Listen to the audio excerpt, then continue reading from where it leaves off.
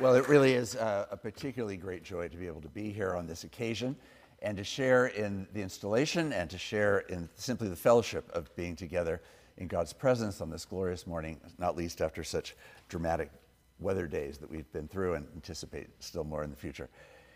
Steve has been a great gift to me, likewise, and over the years, he and a number of people who I've known have been a very tight little group together, and it's their fellowship together that has been one of the models to me of how you have enduring life in Christ and enduring life in ministry by doing it together with other people, and he has done that in deep and significant ways, and I'm really, really grateful that he's now been called here.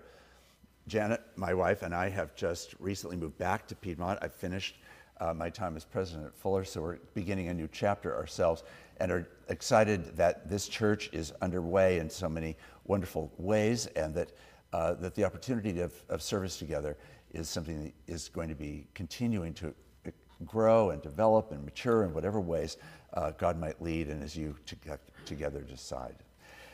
The text that I want us to look at this morning is a text in the Gospel of Matthew. It comes at the end of what we call the Sermon on the Mount in Matthew 5 through 7, and it is just an example of a text that raises lots and lots of very salty questions. Let's just start with the biggest one, like, why are we even here this morning? What is this that we're doing? What's actually happening here? It presupposes all kinds of things that I wish we had longer than we do this morning to explore, that sets the stage. It's about claims of a God who made the world, who set it in motion, who has tended it and loved and nurtured it, a God who's given it freedom, extraordinary freedom, a God who's given us the privilege and opportunity to be in relationship with one another and with God and with the world that's around us.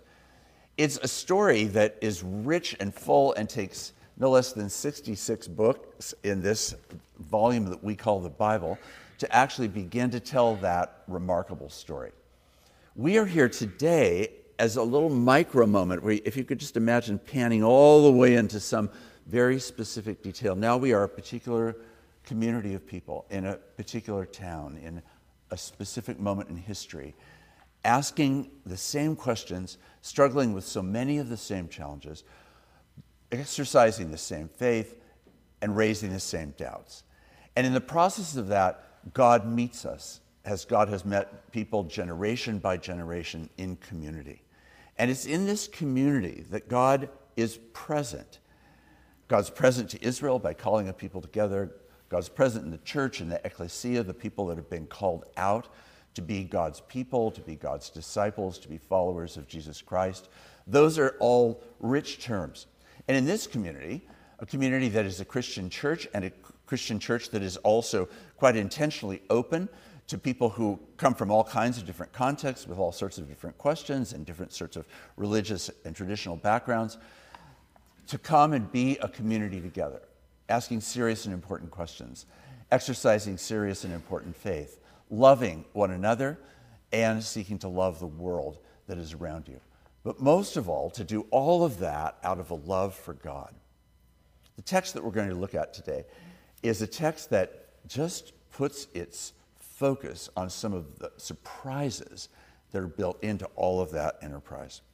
Matthew is a gospel of surprise itself. It's full of shocking revelation to the people of Israel, to the first century church, and it is also a surprise still today. All of the gospels have ways of calling us to wakefulness, calling us to be people who are alert to God and to the world around us in new ways. In Matthew, it's a gospel specially written probably to a Jewish audience. It has the most references to what we call the Torah, the Old Testament, and it's in that context that Matthew then sprinkles in both the deep tradition out of which this moment comes, and then focuses in on the uniqueness of what Jesus himself is doing. In Matthew 5 to 7, Jesus' first body of teaching, he lays out a vision of the kingdom of God, which rearranges every relationship, which rearranges how we perceive ourselves and God, how we perceive our motives and intentions, how we perceive ourselves within the context of family, how we perceive ourselves and each other in the context of a wider culture and society. And he pushes the limit over and over again Often people read this gospel and this portion of the Gospel of Matthew and see Jesus as a kind of sanguine figure, a sort of a gentle, mild Jesus. Actually, the Sermon on the Mount is just so unbelievably awkward, it's hard to even begin to overstate it.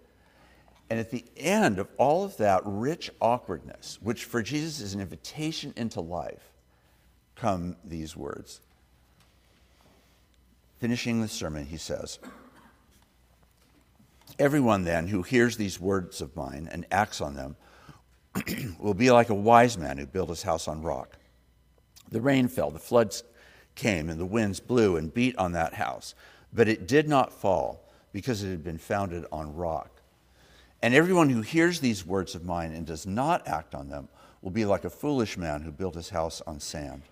The rain fell, the floods came, and the winds blew and beat against that house, and it fell. And great was its fall." Now, when Jesus had finished saying these things, the crowds were astounded at his teaching, for he taught them as one having authority, not as their scribes. Oh God, as we begin to reflect for a few moments on this text, may we each have ears to hear. In hearing, as Jesus says in this very section of the text, may we have a willingness to actually do what you have called us to do and to be. Lead us, speak to us, O God, this morning. In Jesus' name, amen. I suppose every teacher thinks of themselves as somebody who is trying to bring about influence, education, information. In Jesus' case, he certainly wants to do that. There's a self-consciousness about revelation that he's offering, insight, wisdom, direction, teaching that's meant to guide the moral and practical lives of people in all kinds of different ways. But in this particular case, he now says, I not only want you to be informed, but I want you to be transformed. And I want you to demonstrate the transformation by actually living out what I've just said. Please don't stand at the door and say, "Good sermon, Pastor," to Jesus. That's not what he's looking for. He says, if you greet me at the door, I call you to be greeting me as one who seeks to live what I've just taught. In fact, he says the difference between standing and falling, the difference between perpetual existence, as it were, or sustained existence versus not, is really whether or not you're going to build your house on the rock.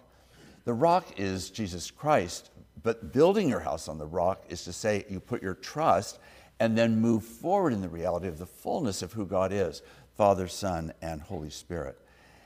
And the turning point will be whether you do the truth. We are perhaps living through one of the greatest crises in the American church, probably since the Civil War. There's more of a sense of disorientation, of reorientation, of abandonment, of confusion, of doubt, of longing, of hope, of joy, but also deep sorrow, and people just simply quietly disappearing from the church. All of that comes about because of really significant questions and issues that are not from just the outside culture, but from the reality of the church and its own sometimes unwillingness to do exactly what Jesus is saying. So that the number one critique, perhaps through the centuries, and certainly today, is the church going to live its identity? Are we, as the community of God's people called together around Jesus Christ as Lord, are we a community that wants to do the truth? Or, as it were, just think about the truth or muse about the truth? Or are we willing to actually do the truth? This is where it gets really awkward. We all know this. This is why hypocrisy is one of the most historic things. We can affirm it, but the question is, are we willing to live it? So Jesus sets this up as the great challenge. And then the text observes, now when Jesus had finished saying these things, the crowd was astounded at his teaching, for he taught them as one having authority. That word authority in the Gospel of Matthew is a word that's used in several very significant places. It's almost a technical term in this context. An authority, which is the opportunity to bring together both what we say and what we do. That's what makes the authority of Jesus so distinct. A number of years ago, Max Dupree, who was then the head of the Herman Miller Company, had a daughter who was giving birth to an extremely early grandchild weighing just 1 pound, 8 ounces at birth. It was an astounding moment, and he rushed to the hospital to help his daughter and to figure out whatever he might be able to do to support her. And the head nurse said, Max, what you need to do is you need to come every day and as gently as possible stick your hands through the sides of the bassinet and very, very gently stroke Zoe's body and tell her over and over again how much you love her. Because what she needs more than anything else is to be able to connect your voice to your touch. Max tells this story in part because he's simply wanting to share about a moment in his own life. He's also wanting to talk about the significance of leaders and the difference of leaders who actually connect voice and touch, and the challenge and the all too common reality of leaders not connecting voice and touch. But the question in the church today, and one of the reasons why the American church and the global church, but the American church is in such crisis, has to do with whether or not we're actually willing to connect our voice and our touch to do the truth. I remember one time talking to a graduate student at Cal, and he had no connection with the church. We'd met through a friend that introduced us. He was very eager to ask a lot of serious questions about faith. And I remember this one day came, and he said, let me just step back for a second and ask you a question. So are you saying that if I came to your church, that I would meet people that are actually like Jesus? Woo! Now, there's a question for a pastor. If I come to your church, will I meet people who are actually like Jesus? Because he said that would seem to be the implication, that if what we're talking about is true, and if it's actually meant to be manifest in real life, then in fact I should be able to meet such people. Well, gratefully, there were such people, are such people, there and here, people who genuinely want to live in this voice and touch connection. Jesus presses this, and I know our time is brief, so I'll just make a few comments about the verses in 8 through the middle of the chapter. Jesus comes down from the mountain, and then the text says this. When Jesus had come down, great crowds followed him, and there was a leper who came to him and knelt before him, saying, Lord, if you choose, you can make me clean. He stretched out his hand and touched him, saying, I do choose, be made clean. Immediately his leprosy was cleansed. Then Jesus said to him, see that you say nothing to anyone, but go, show yourself to the priest, and offer the gift that Moses commanded as a testimony to them. Now, it stands, as probably many of you know, as almost a truism that there was very little more poignant and tangible about the way to retain ritual purity in the first century if you were a faithful Jew than to avoid anything that might cause you to be impure. And lepers, people with leprosy, were people who were certainly seen as an arch example of people who are unclean and worthy of being avoided. Their life was spent, and in fact, announcing this to the world, unclean, unclean, unclean, in order to keep people who are concerned about this. It's like wearing a mask and announcing through your mask, don't come near me. Because in fact, if you do, I could make you unclean. Now, what's remarkable about this is that with that in mind, having said all that he said in the Sermon on the Mount about loving unexpected people, about loving people that may not look like you or vote like you or like you, but people that you encounter, here a leper, a stereotype of an unclean person, Jesus, a righteous, holy man, encountering the leper. And it's this man, in his own courage. I mean, imagine the brokenness of being a person so isolated in that context. Having the courage to shout out, if you choose, you could make me clean. Jesus stops, and without pause, the text suggests, he simply sees the man, hears him, and says, I do choose, touches him, and says, be made clean. So the question that this section of the text raises is, it's great to hear an instruction of good theology, of biblical faithfulness, of the witness of Jesus Christ. And the question is, are we going to actually live that life or are we not? What happens in this particular moment is that Jesus does this in a radical, personal, tangible, physical, and yes, also miraculous way. He heals the man. The question that we have to ask ourselves with this as an example is, what do we do with people who might stain us? We don't ourselves live in a world where our experience is daily encounters or potential encounters with lepers, but all of us would have to admit on reflection that there are lots of people that we're prepared to avoid. There's lots of people that might stain us, we think. And a lot of the subtlety of culture, a lot of the subtlety of class and wealth and privilege is all about managing how to have as little to do with people who might stain us as possible, so that we're free to go on our way and not be bothered by, quote, them. A number of years ago, not long after 9/11, when the growing popularity of private jet travel was increasing because of the hassles of commercial travel, there was an article in the Wall Street Journal about a man who had decided that he was only going to fly private, and he explained it this way. He said, one day I was flying from both one coast to the other, and there was a woman in business with a baby that cried the whole way, and he said, that settled it. I'm never flying commercial again. And then he said this, because I've decided that the really important thing to me is to exclude from my life anyone who might bum me out. Wow. So that's an option, apparently. Or so he thought. What an extraordinary statement about this alternative vision there is in our culture of self-interest, self-curation, intense self-curation, a capacity to be able to say and see only what we want to say or see. Here Jesus, encountered by the leper, engages the leper, does the very thing that violates ritual purity, heals the man, and a new reality is born. This is the shock, the surprise of the kingdom of God. Where are we prepared to move toward people who might stain us? Where are we prepared to move toward people whose views or personalities or life circumstances may be so dramatically different than our own? Where are we prepared to move toward the other, not away? This is a mark, I think Jesus is suggesting, of what it means to live in the kingdom of God, not under societal or even religious forms, but under the reality of a reign of God, of justice and mercy and peace and healing and kindness and shalom. This intensifies even more in the final section. Jesus encounters a Roman centurion, a centurion who represents everything about the dominating powers of the enemy.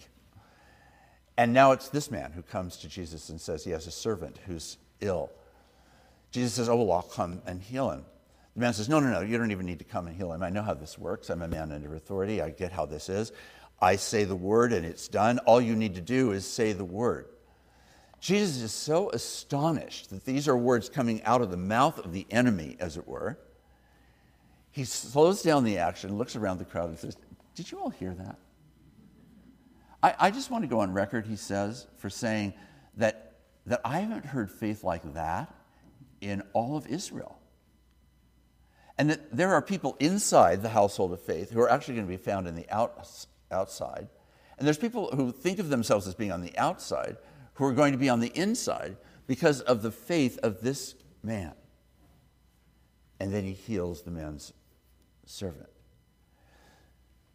See, it's in this text that we move from the stainers to the enemy. What do you do about enemies? We live in a time where it has been spoken about endlessly over the last number of years. How much more presence of enemy mindsets there are. How thick it is, how deep it is, how incurable it seems, how profound it is that we hold in our being the capacity to hate, to resist, to resent, to push away in the depths that we have shown national capacity, personal capacity, regional capacity to be able to do. So the question for the kingdom of God is not just how do you push them away, how do you tolerate them, how do you isolate yourselves from them? No, the question that Jesus is saying is, what do you do about encountering them and actually hearing them and actually loving them? And in this case, holding them up as exemplars of an unexpected faith. That requires a new heart, a new mind, a new orientation. That is about what life in the kingdom of God longs to create and recreate in each of us. Jesus says earlier in the Sermon on the Mount, it's not a big deal if you love Gentiles. The big question is, do you love enemies? That is sort of the gold standard for Jesus. Are we prepared to be a community who love enemies? What an amazing reputation it would be for the church and the world to be, don't go near the Christian church, because they just love enemies, and that's not really what I'm into. Because I've decided that the really important thing to me is to exclude from my life anyone who might bum me out. And all of us do that. It describes where we live. It describes where we drive. It describes who we let in and who we don't, whose texts we respond to and who we don't, and on and on and on. The story of inclusion and exclusion repeats itself. So what are we doing today? Steve Shipstead, by the will of God, has been called to be the pastor of this church. We are here because that work of God's grace in Steve's life and in Leslie's life has brought them to this place in this time to be among you, to join you, but also to speak to you, to be both encouragers and lifters and listeners, but also people who, as Steve's preaching and leadership is exercised, will also at times need to confront, to raise hard questions, to ask, are we going far enough, deep enough? Are we prepared to do a work that's beyond our human capacity? Or are we going to be something else? The gospel that Steve holds in his heart, that has shaped his life, is a gospel like this gospel, that is vivid and real and personal and arises out of a sense of encounter with Jesus, and an encounter that is actually meant to transform our lives as we then live in the world as light and salt. That is Steve's contribution. And your contribution is to actually simply, in the first instance, be brothers and sisters together in that great enterprise. We get to bring all of our doubts and questions and uncertainties, all the perspectives that come from lots of different angles in people's lives and experiences, people's ways of thinking, ways of understanding the Christian faith, differing in their understanding of the Christian faith. All of that gets to be brought into the mix. That's just called authentic community. It doesn't exist otherwise. That's the nature of how this works. And yet you join together as brothers and sisters in faith in some organic sense to become a lighthouse, an ever more deeply influential lighthouse. First to one another, to share God's light and love and mercy with each other, and then to do so in all the places where God scatters you, nearby and far away. And you do it out of this unbelievable new communion that doesn't avoid people who might stain, that doesn't walk away from people who might be enemies, that actually lives and gives demonstration of a new reality which Jesus calls the reign of God. The reign of God in God's mercy and grace and justice. So why do we do this? Because it's really good to gather together, to be self-conscious and intentional and purposeful in saying, yes, this is actually what we want to do. This is what we want to do. Lots of questions, lots of unfolding journey yet to take place, of course. But in this moment, gathering as a church community to say, for Steve to say in front of you, this is what I believe, and this is what I promise I will do everything I can to actually do in real action. And for all of you to say, and we want together to stand with you, to support you and encourage you, to actually be joined together in this new reality that is meant to manifest itself in life and joy and hope in so many different ways. It's to that great end that we then come to close to the end of this part of the service, a bit more, and then the installation service that focuses on these things. And I chose these texts because these are texts that highlight the peculiarity of the gospel. This is not about churchianity. This isn't about how to just be a religious institution in a beautiful town.